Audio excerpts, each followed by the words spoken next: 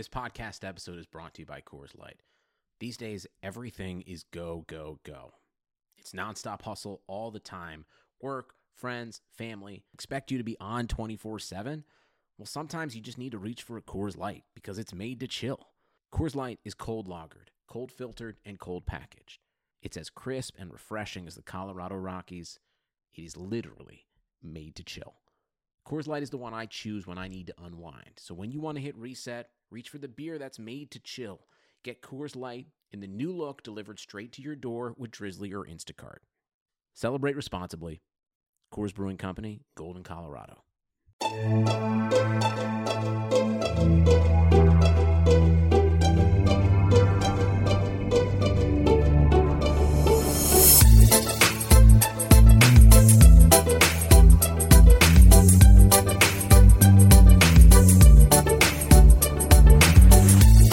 Hey there, Knicks fans.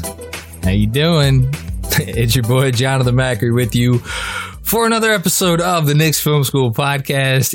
I'm starting to get excited. It's getting close. I know I'm sitting here and it's, what day is today? I'm losing track of when I'm recording this. Yeah, it's October 28th. I know this is coming at you on October 30th. It's still October, right? We're not in November yet. So, yes, still 2.5 weeks away from the draft, and free agency will start after that. But it's going to be so much coming so quickly that it's starting to course through my veins. I don't know. I can't, I'm getting very excited. I think I may need to go change. On today's episode, the absolute king of all things NBA draft. I think this is now an annual tradition. I could call it that because I think this is the second year in a row I've had him on. So I'm going to call it an annual tradition. Bleacher Report's Jonathan Wasserman. This spot is only a half an hour long, but I cannot possibly describe to you how much information and rumors and scuttlebutt drink we packed into this half hour. You're going to get a lot of stuff about some draft tidbits that I do not think that you will hear anywhere else. And he ends the episode by giving his prediction of who the Knicks are going to take if they indeed stay at 8. And I don't know. I think it'll surprise some people. So stick around for the interview. It's really good. John's awesome. But before we get to that, a quick word from our friends at MyBookie. I talk about MyBookie every week because it's a way to just make sports more interesting. There's a ton of stuff to watch right now. There's the NFL. There's college ball. I know the World Series is over, but you still got some stuff. The NBA is going to be around the corner in a moment. Parlays make meaningless games more exciting. Or you know what? Make the draft more exciting. So I have in front of me MyBookie's odds for the NBA draft, first overall pick. Anthony Edwards minus 200. So you're betting $200 to win $100. Based on what John tells me in the interview that you're about to hear, I'm not sure that's the smart money. On the other hand, LaMelo Ball plus 140. And oh, by the way, Mr. James Wiseman plus 450. I mean, read anything you want on what's going on at the top of the draft. If you could get 4.5 to 1 odds on James Wiseman going first overall, that's not bad. And of course, you could place that wager at MyBookie. Here's the best part. If you sign up at MyBookie and you use the promo code OVERTIME, you claim a deposit match for match, dollar for dollar, all the way up to $1,000. It's a bonus designed to give you a little help and a head start on your winning season. One more time, that promo code is OVERTIME, OVERTIME, for you to claim your bonus when you make your deposit. Sign up today to begin your winning season exclusively at MyBookie. Without further ado, here is my interview with the master of the NBA draft, Bleacher Report's Jonathan Wasserman. Joining me now on the Knicks Film School podcast, he is, he is the arbiter of all things NBA draft. He is I don't know. You're like Moses coming down from the mountaintop with the commandments of like, this is where they shall go. That is, I don't know why. That's the first thing that popped into my head. Jonathan Wasserman of Bleacher Report. How did it feel to just be compared to Moses? First of all, that was beyond over the top. I don't know about it. I think you've earned it. I'm just another draft nerd with a Twitter account and a platform. Well, you get, I mean, I've been following you now for a while. You tend to get a lot of stuff right. Can we at least admit that? I would hope so. I mean, I get plenty wrong, but hopefully I get enough right to keep my credibility. Yeah, it's like a round of golf. You know, a couple birdies will keep it coming back for more. Good analogy right there. All right. Like we were talking about, this is God knows how much you have going on this time of year. So I want to get right to it.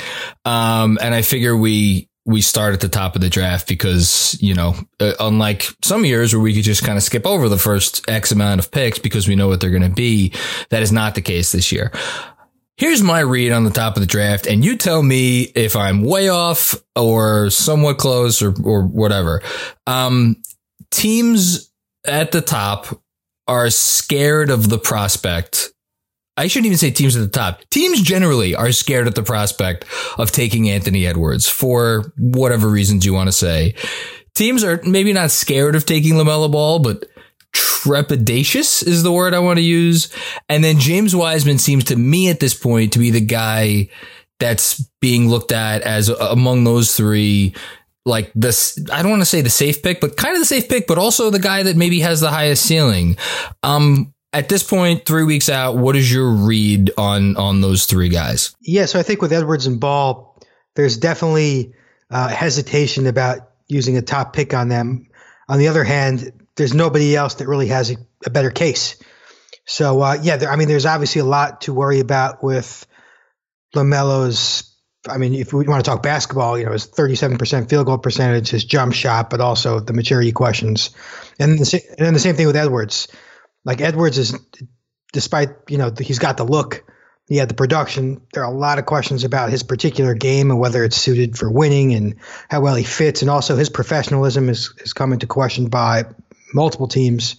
And I think, you know, I'm not so sure about Wiseman's ceiling. I actually think the teams would say LaMelo Ball has the highest ceiling as a 6'7" athletic point guard. Okay. Best passer in the draft. That's interesting. I didn't realize that. Perfect. I think there's just a comfort level with a guy who's 7'1", 240, 7'6" wingspan who plays above the rim. It's like, how can he not be the guy who gives you easy baskets and shot blocking? But on the other hand, you know, he doesn't fit for everybody because he only plays one position. He's obviously not, you know, a modern day center, being a guy who's going to spend most of his time around the key and not somebody who switches defensively or stretches the floor or puts it on the floor or even passes.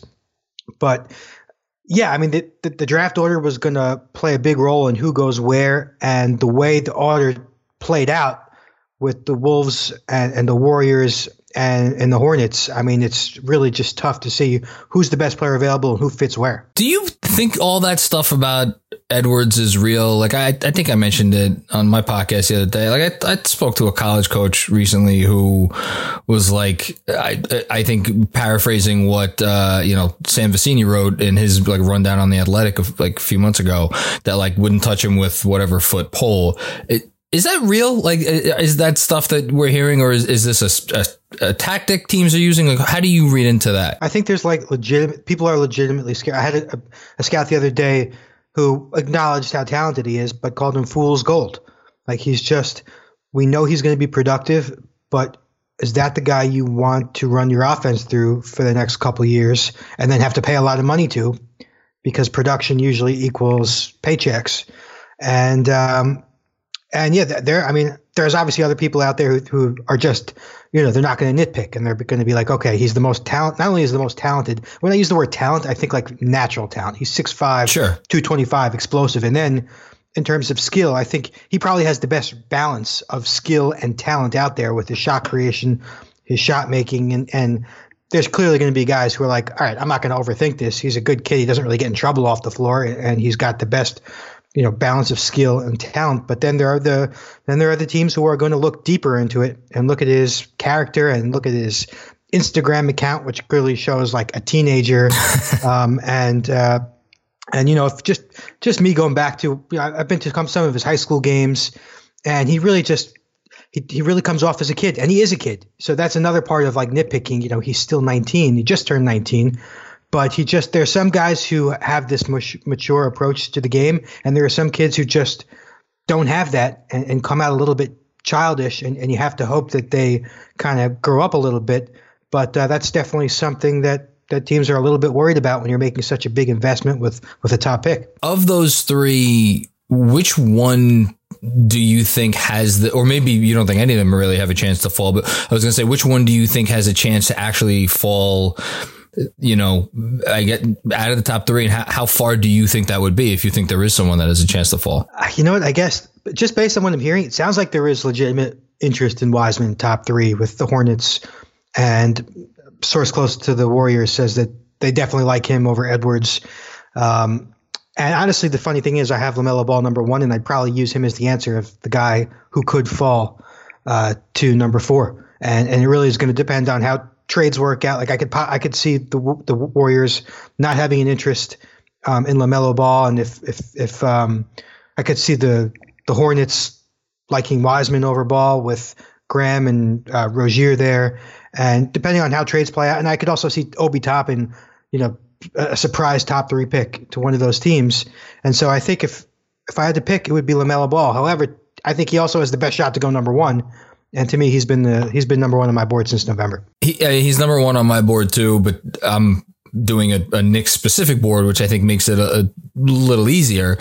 As we get some breaking news that Stephen Silas is going to become the next head coach of the Houston Rockets. Nothing like live podcast. Do you know anything about Stephen Silas? I can't say I do. Not enough off the top of my head to give to add any value. No, you know as much as I do then. All right. So we'll sit on that one for a bit. So yeah, Ball, like I was saying, Ball's number one on my board for the next two. It's funny you say that you would still have him as the most likely to go number one, because again, maybe I've been just reading the tea leaves wrong.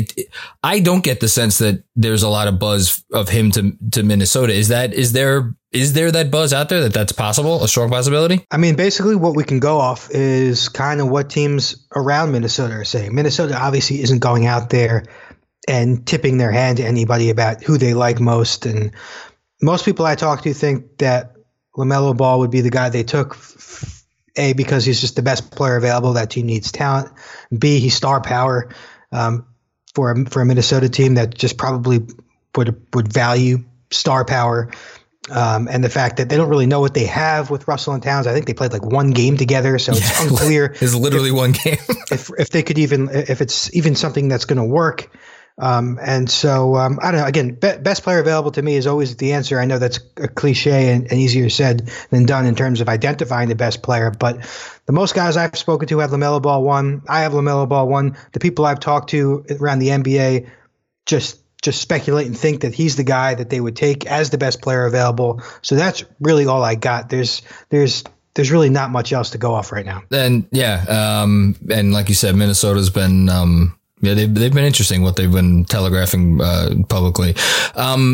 So then again, kind of my read of things. I feel like Denny and Obi have, I don't want to say separated themselves in kind of like a second grouping, but would it be fair to say that if someone crashes the top two, or not top two or top three, it would be one of them if you had to guess? Yes. And I think Obi goes higher than Denny if we're talking top three. I know Denny worked out for the Warriors, and that's people are buzzing about that. I have a hard time thinking the Warriors take him at two. I think ideally they'd look to trade down a couple spots.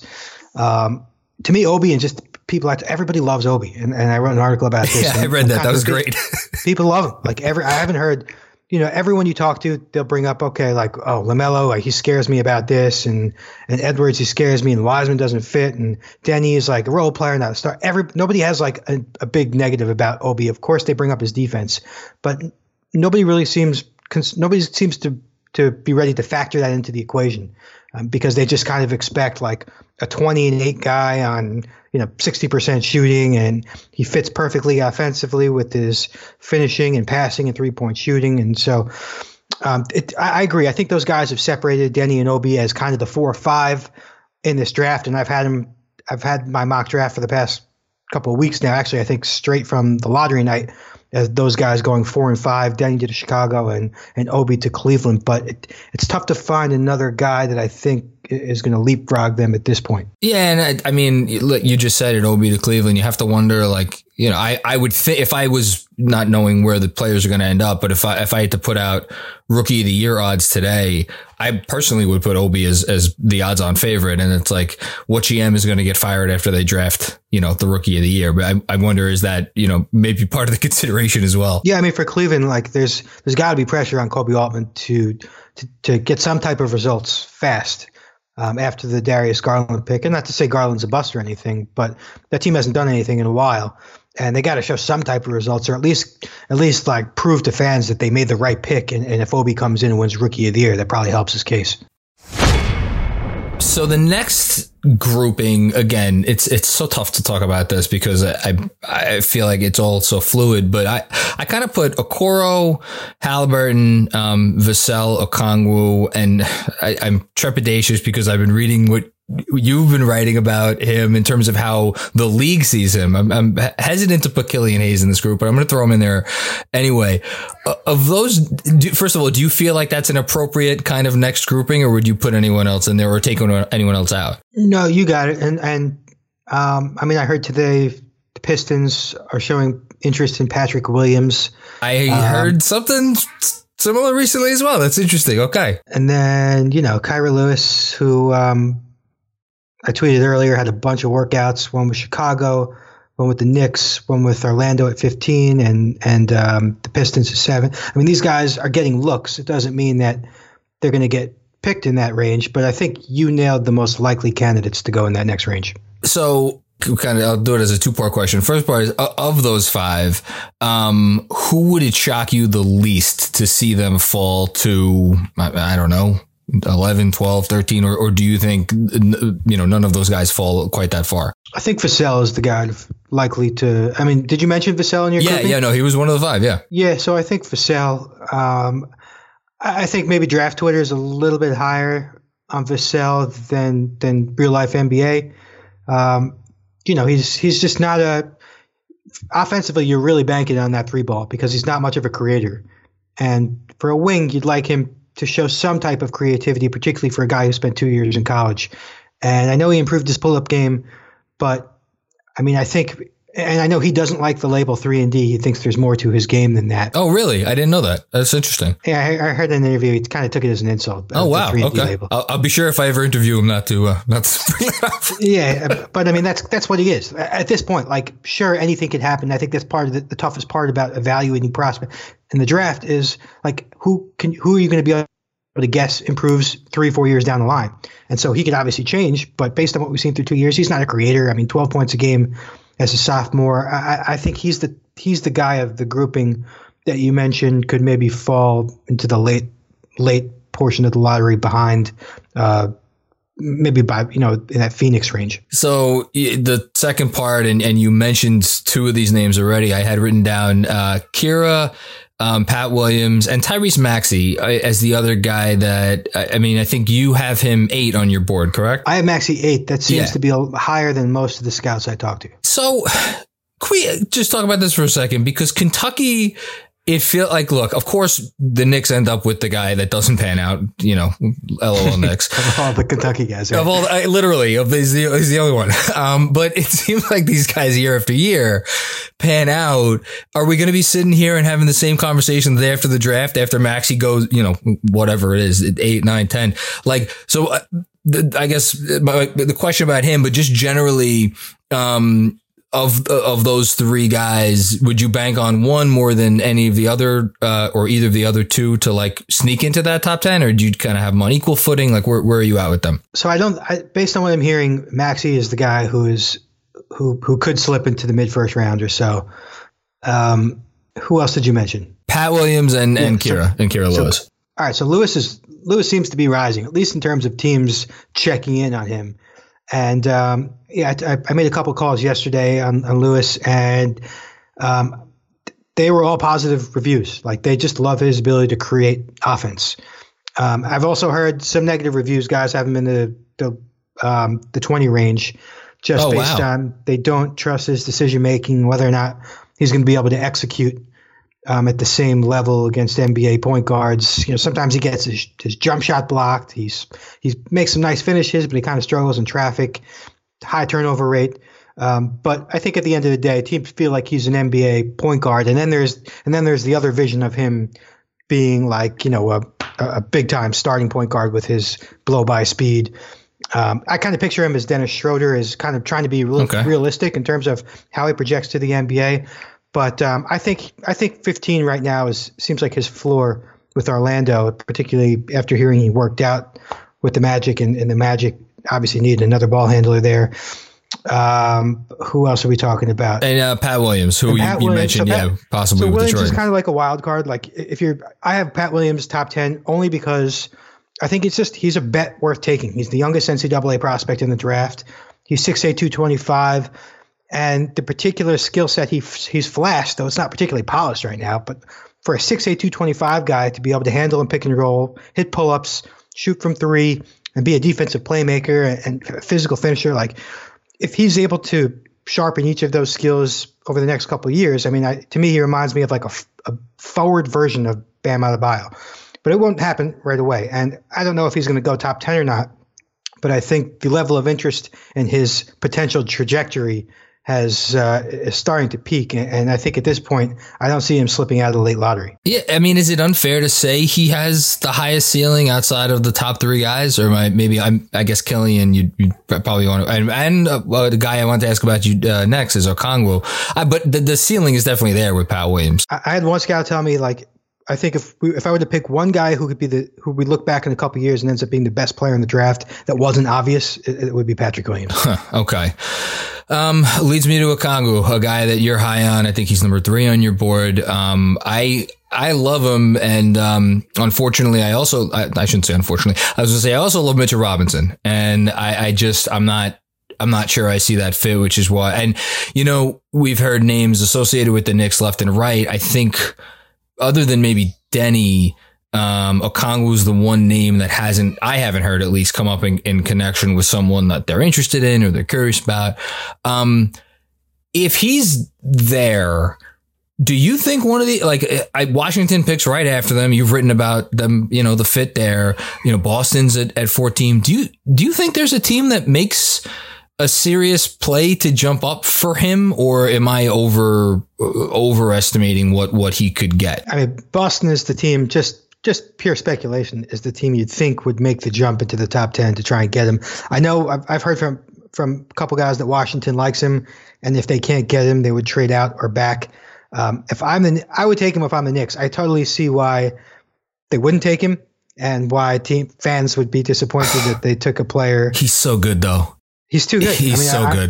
I think he's a better prospect than Mitchell Robinson. I like Mitchell Robinson. I just think that Okongwu. That's not unfair at all. I just want to say that, but it's. So, I mean, there are people who are hesitant on Okongwu, and they see more of a dunker and a finisher, and they don't see what I see in terms of a guy I think you could actually feed the ball in the half court and say, go create a high percentage shot for me. Because I think that's what surprised me most from him this season. And I had seen him live in high school, and I thought he was more of just an athlete, a high motor guy, but he is more skilled to me than Wiseman in terms of footwork, in terms of touch with his offhand. He shot 72% from the free throw line, 15 to 35 on half court jump shots. And obviously the defense is a big selling point with his rim protection and switchability. But again, I think he's one of the few players in this draft that can actually add big time value at both ends of the floor. And to me, if he's at 8, the Knicks just have to take him as the best player available. But I haven't heard any links to the Knicks and Okongwu. Yeah, which wouldn't it be funny if we're sitting here on November 19th and Okongwu is in New York? Although, not a rabbit hole we need to get down, but wouldn't that open also the door to putting Mitchell Robinson on the trade block, which, I haven't heard anything that the Warriors would actually be interested in him.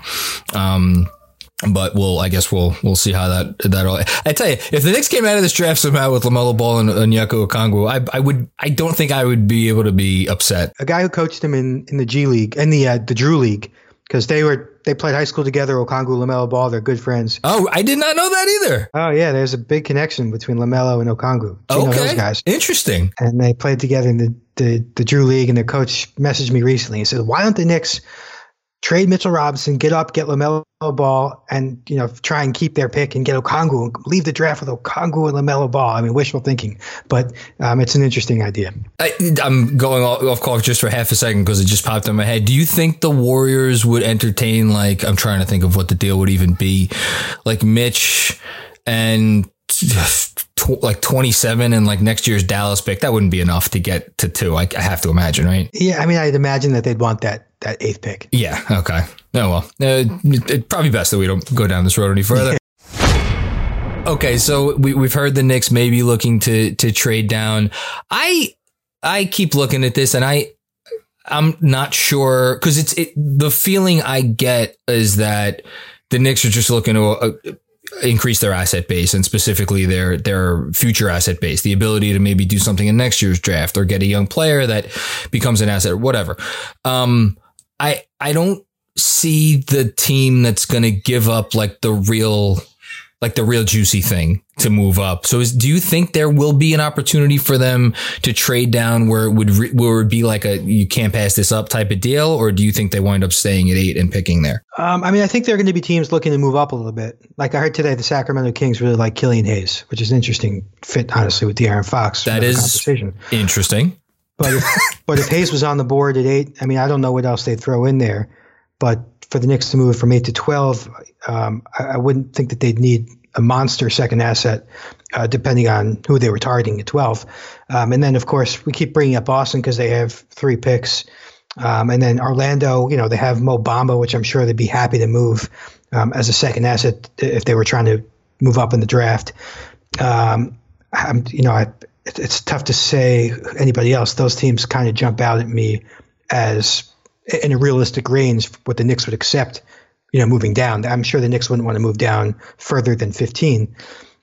But I'm sure there's going to be a lot of conversations. And for the Knicks, I think, it really depends. The idea of moving down is intriguing to me, but you don't do that until you're on the clock and you find out who's available to you at 8. Like if the guy that they like, if none of the guys they like at 8 are gone, if those guys are gone, then you move down. You have to have these plans set in place before the draft. I will say that it's interesting to me that a guy who just watched James Harden play up close for I forget how many years that the guys running the Kings was there, and they are potentially interested in Killian Hayes. That's interesting. Okay. I'm just going to store that away. Okay. A couple more and then I'll get you out of here. I feel like there's a never ending juicy middle to this draft where, you have guys like, Precious and Nesmith and Jalen Smith kind of mocked in like the early teens, but then, you got your Malachi Flynn's and your Desmond Baines who are kind of sneaking up there like around 20.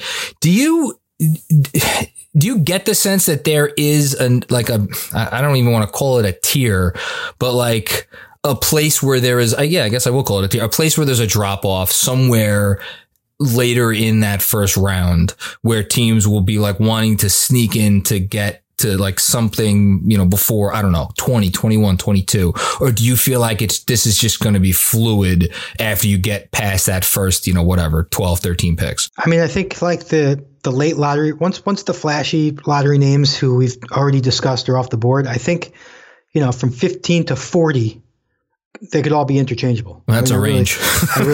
I know. I'm not even kidding. Like I'm looking at some boards now where like Jamias Ramsey's 35 and he could be 15 on someone else's board. And, Malachi Flynn, I have Malachi Flynn top 20. Some people have him as like a middle second rounder. And Josh Green I have as a late lottery guy. I've talked to 2 scouts today who had him as a fringe first rounder. I mean, you could do this with a bunch of different prospects. So I think that's why it's going to be so unpredictable this year. There's a lot of good value out there, I actually think. I know this draft doesn't have a great name for itself in terms of star power, but I wouldn't be surprised if, a couple years down the line, the stars in this draft or the better players in this draft were picked later. It's funny you mentioned 15 to 40 because I'm thinking back to an interview Walt Perrin, who's now obviously running the draft room for the Knicks. Well, I actually shouldn't say that. Scott Perry is still there. Whatever. He has influence in what the Knicks are going to do on draft night, one would hope. He said back in April when he was still with the Jazz that was the range he gave, 15 to 40, was like, it's fluid. So clearly great minds think alike. Give me one guy that you would not be shocked to see fall further than I would say most everybody has him going right now. I mean, I think Cole Anthony is going to drop. It only takes one team, of course, to buy in and say, okay, we're getting good value. But from when I talk to you, like, people are just really soured on Cole Anthony. Going down the board, I mean, I think Maxey could drop. Isaiah That's so Stewart, interesting to me. Okay, okay. And then like Trey Jones. Man, I wanted one. You're giving me a bunch. This is interesting. Nico Mannion, Jones, I saw you had kind of low. Okay. So yeah, I mean, those guys stand out to me as possible fallers. And then inverse question: who's a guy that whatever it's pick 17 or 19 or 22 or something, and it takes everybody by surprise because he goes higher. I mean, I think Saddiq Bey is going to go high. Okay. I think everybody likes Bey. I'm not as high as him on him as some of the scouts I talked to, but Bey, I would be shocked if he goes lottery. I heard today somebody text me today that the Suns like Aaron Naismith. I mean, I'm not super high on Naismith, but he could go top 10 maybe, is arguably the best shooter in the draft. I think Jalen Smith could go late lottery. Okay. And I'm hearing, Pokusevski, who is I guess has a lot of fans on draft Twitter. How have we gone 27 minutes and 30 seconds, and this is the first time we've mentioned Pokus? People are going to be very mad at me, so I apologize, for that in advance. Yeah, no, people. I mean, he's not a sleeper anymore. Like, teams know about him, and I wouldn't be shocked if he goes to either Portland, Minnesota, or Dallas, 16 to 18. Interesting. Okay. Last but not least, this is a Knicks podcast. Do you want to care to make? We got 8, 27, and 38. Give me three. You have $100 wager to make. You could win thousands of dollars if you get this right in imaginary money. I think the Knicks would take Okoro at 8. If I were to guess right now, that's the sense I would get. They take Okoro at 8. I'd imagine they'd try and do something with 27 and 38 and try and move up. Do you think that deal might be there? I didn't even ask you that because I was like, nah, that's a stupid question. They're not going to be able to do that. You think they might be able to move up? I mean, sure. I think they could do it. Whether it's worth it, I mean, it would be a middle of the draft type of move to see, if Cole Anthony is something there at like 22 and they wanted to trade 27 and 38 to move up 5 spots for Cole because they thought Cole was a potential lottery caliber point guard. I mean, I think that's a move that seems possible.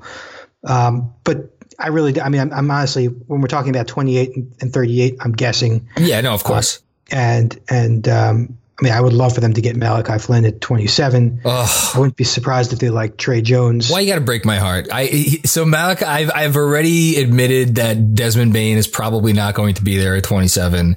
Malachi Flynn's the next guy who I'm like, can we make this happen? And I don't feel like he's going to be there. And Tyrell Terry, we haven't brought up Tyrell Terry. We haven't even talked about Terry. Oh my gosh. Yeah. I heard today, the Bucks, the Lakers, and the Sixers were interested in him in the late first round. Okay. Another guy who, like, the interest with him is contagious. Like, it wouldn't be shocking to me if he went in the lottery, but there's still people who are like, push the brakes. He's not strong enough. He's not a playmaker. And so it's tough his range is pretty wide, but I'm a believer in Terry, and I could see the Knicks thinking of him as like a really good value pick if they can move up a couple spots and get him in the early 20s. Okay. Do you think if you do this for another 50 years, will you ever have a draft experience like the last 8 months have been? I hope not. I'm sick of talking about these guys. I'm like, the coolest thing is that like the 2021 draft prep starts 1 week after because college basketball is starting late November. But yeah, I hope we don't have any more repeats of this draft. I'm ready to move on. For your sake, I hope so. For both of our sakes, I feel like I've been talking about these guys for God knows how long. Jonathan Wasserman, can you, for the 2 people listening to this who don't know where they could find you, can you tell folks at home where to get your stuff? Yeah, just Bleacher Report, NBA Draft Was on Twitter, and And I'm sure if you just Google NBA draft, something I wrote will come up. I can't wait for them to pick Okongwu on draft night. I'm gonna have a little twinkle in my eye. Listen, I wouldn't be upset. You're the best. Thank you so much for doing this. Really appreciate it very much. Everybody out there, you should be checking John's Twitter literally daily from here until the draft, because he has something great coming out every day. You are the man. Thanks again for coming on, man. All right, J-Mac, I appreciate it.